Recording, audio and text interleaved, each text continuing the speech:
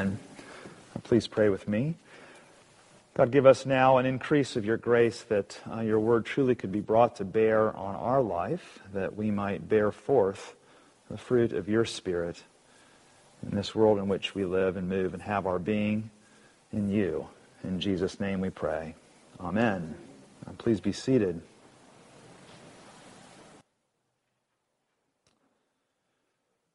Well, this morning, I hope your imagination was captured by the reading from Revelation, chapter 14, as Olaf read that, in that we have 5 more visions following the 2 from the previous chapter last week. In that incident, we were showed the power of politics and the worship of power. And in the midst of that, our attentions were arrested. We're alarmed, we're gripped by the Lord of grace.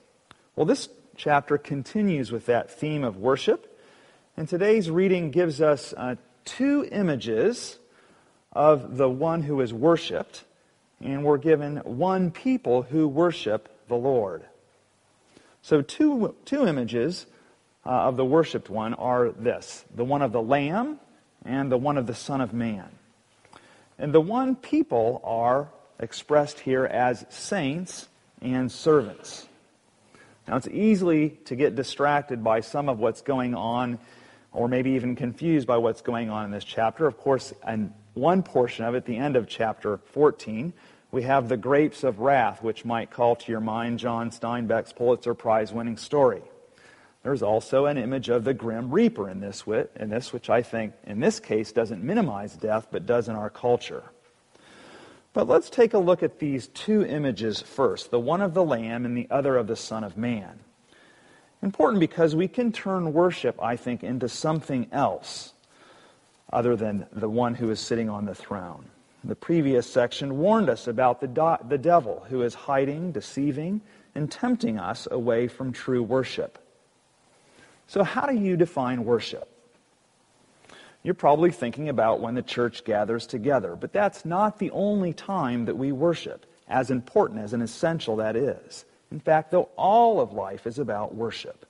And while we must never give up gathering together for worship, we must also never cease daily to enjoy and glorify and praise the Lord.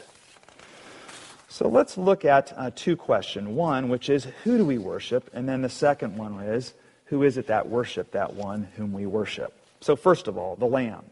John continues with the second of 7 visions, stating this in verse 1. Then I looked, and behold, on Mount Zion stood the Lamb. At the center of worship is the Lamb. Now, how many times do you think John uses this term in the book of Revelation? Well, I'll give you an answer. 30 times. While no other book in the New Testament even hits double digits.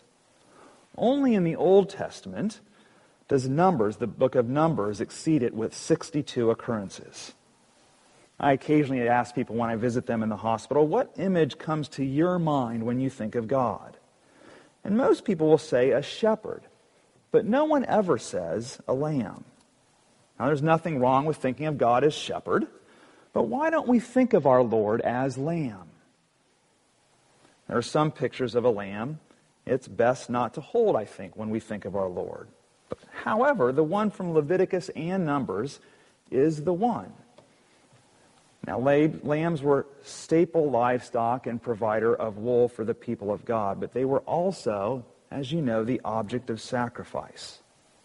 And after the first 2 visions in chapter 13 of heaven, the true one that we're provided here is the one that includes the Lamb of God who's on Mount Zion. And what do you figure Mount Zion means? Well, turn with me to Isaiah chapter 2. It's really easy to find. It's on page 567. 567.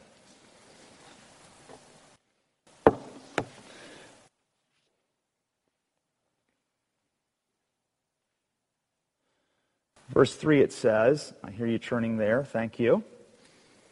Verse 3 reads, beginning this, "Come, let us go up to the mountain of the Lord, to the house of the God of Jacob, that he may teach us his ways, and that we may walk in his paths.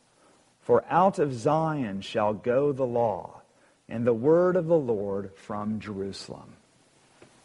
We get this idea from Isaiah, what this Mount Zion that John, I think, has in mind.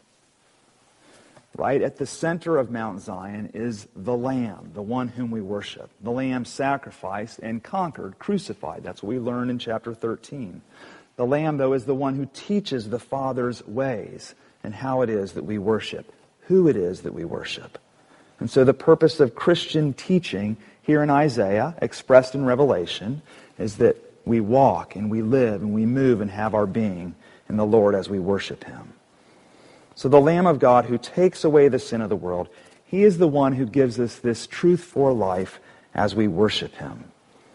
While we are forbidden from creating graven images of God, this picture is instructive as our Lord leads us in worship. The one who was slaughtered, the one who was crucified, is the one who's at the center of this image, this picture of worship for us. That's the first image. The second image, then, is the one of the Son of God. John has this vision of the Lord, and he discloses it in verse 14 when he reads this, when he states this. He says, "Then I looked, and behold, a white cloud, and seated on a cloud, one like the Son of Man, with a golden crown on his head, and a sharp sickle in his hand."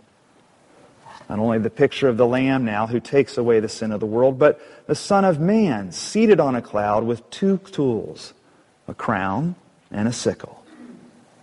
I think we get the picture. First is the Son of Man. What is the Son of Man? It is used 1/10 of the time that the Lamb is used in Revelation. That is to say, the Son of Man is now only used 3 times. But it was Jesus' favorite term for himself. 30 times in Matthew and Luke he uses it, 16 in Mark, and 14 in John. As the tools of the trade suggest, the Son of Man is the judge, with crown and sickle. Son of Man doesn't come to render condemnation, though. His wrath is real in Revelation 14. Yet the Son of Man judges and discerns and pronounces. And the purpose is to show us mercy and to justify those who are unjust. The Lord himself is just and good, using the law for the purpose to convict us of our sin and to show us the penalty of sin, which is death, so that he can deliver us from what spoils and separates us from our God. This is the work of the Son of Man. Christ is for us like no one else, the righteous for the unrighteous. And the vision is of 2 harvests or reapings here. The first is by the Son of Man of the justified in verse 16. The second by an angel of those destined for the great winepress of God's wrath in verse 19. Some are destined for eternal separation from the Lord. The word's not used here, but it means hell. And this is not without word and warning from the Lord's messengers. But the wrath of God in chapter 15, verse 1, is that it's finished. John reveals, "For with them the wrath of God is finished." You remember Jesus' words from the cross. It is finished. Not just over, but satisfied, completed, conquered is sin and death. Note that all of this is taking place not in peace and serenity at the end of chapter 15, verses 1 to 4, but the Lord is reigning over plagues and adversity and suffering. We're all inclined to think that the Son of Man isn't present during our times of trouble, but quite the contrary. We're showed that through worship we get this picture, this glimpse of God, who in this turmoil is the one who reigns and rules over all creation as the Son of Man. But who then is it that worships? We get caught up in defining and describing and planning worship. And John is really interested in that, but he's also really interested not just in prescribing worship, if at all, but presenting the worshipers. Who is it that worships the Lamb and the Son of God? What is the outcome or effect on us by Christ? John presents two outcomes, that of saints and that of servants. And we are the saints expressed here who are redeemed by our Lord. Did you know that you're saints? Do you believe that? Is that something that kind of grips you? Now, I know this term is reserved in the Roman Catholic tradition for people who meet special criteria. Biblically, it's a term used for those who are redeemed, and it's plural, not just individual, or not at all individual. And John states in verse 12 this, "Here is a call for the endurance of the saints, those who keep the commandments of God and their faith in Jesus." Verses 12 and 13 is the text for that great hymn, you must know, "For all the saints who from their labors rest." Who are the saints then? Well, not literally 144,000 in verse 1. It's more than we can count. In chapter 7, the saints, that 144,000, is actually a number, a multitude that cannot be counted of all the nations. But also in addition to that, the saints are those who are redeemed in verse 3, who are bought at the price of Jesus' death, who in verse 4 are not defiled, and also in verse 4 the ones who follow the Lamb. And we are blameless in verse 4 or verse 5. But in verse 7 we are the ones who fear God because of his judgment, a just God who judges. But in verse 12 and 13 we learn more about who those saints are, the ones who endure and persevere and don't give up. And in contrast, we're not the ones who don't rest, but the ones who do rest in verse 13 and know the peace in the midst of turmoil and tribulation. But that's not all that we are, saints. We're also servants who praise the Lord. John reveals this in chapter 15, verses 2 and 3. Those who had conquered the beast and its image and in the number of its name, standing. And they sing the song of Moses, the servant of God. So we become like Moses, who sang this song. As we sing this song of the servant of God, we become the servants of God. So this is what it actually means to be a saint also. Saints aren't saved by their works, but we are saved for works of service, making us servants. And our whole life here on earth, as it is in heaven, is a song that glorifies the Lord. Servants sing, and even when we don't sing, our work becomes a song to the Lord. And so we are servants singing the song of Moses. But imagine this, as Jesus declares, we're even greater than Moses because of who we've seen. We'll notice then in closing this section begins on a mountain, but it ends on the sea.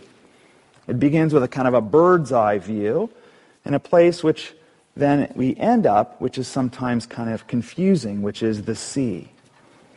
The life of the saints and servants is anything but easy, I think we're being told. Not many of us find ourselves on the sea with little control. How many of us are actually sailors, literally on the sea, and have experienced that? But all of us can imagine how uncontrollable the sea is at times. In fact, some church architecture is likened to that of a boat. And this portion that you're sitting right now is actually the nave, which comes from naval language.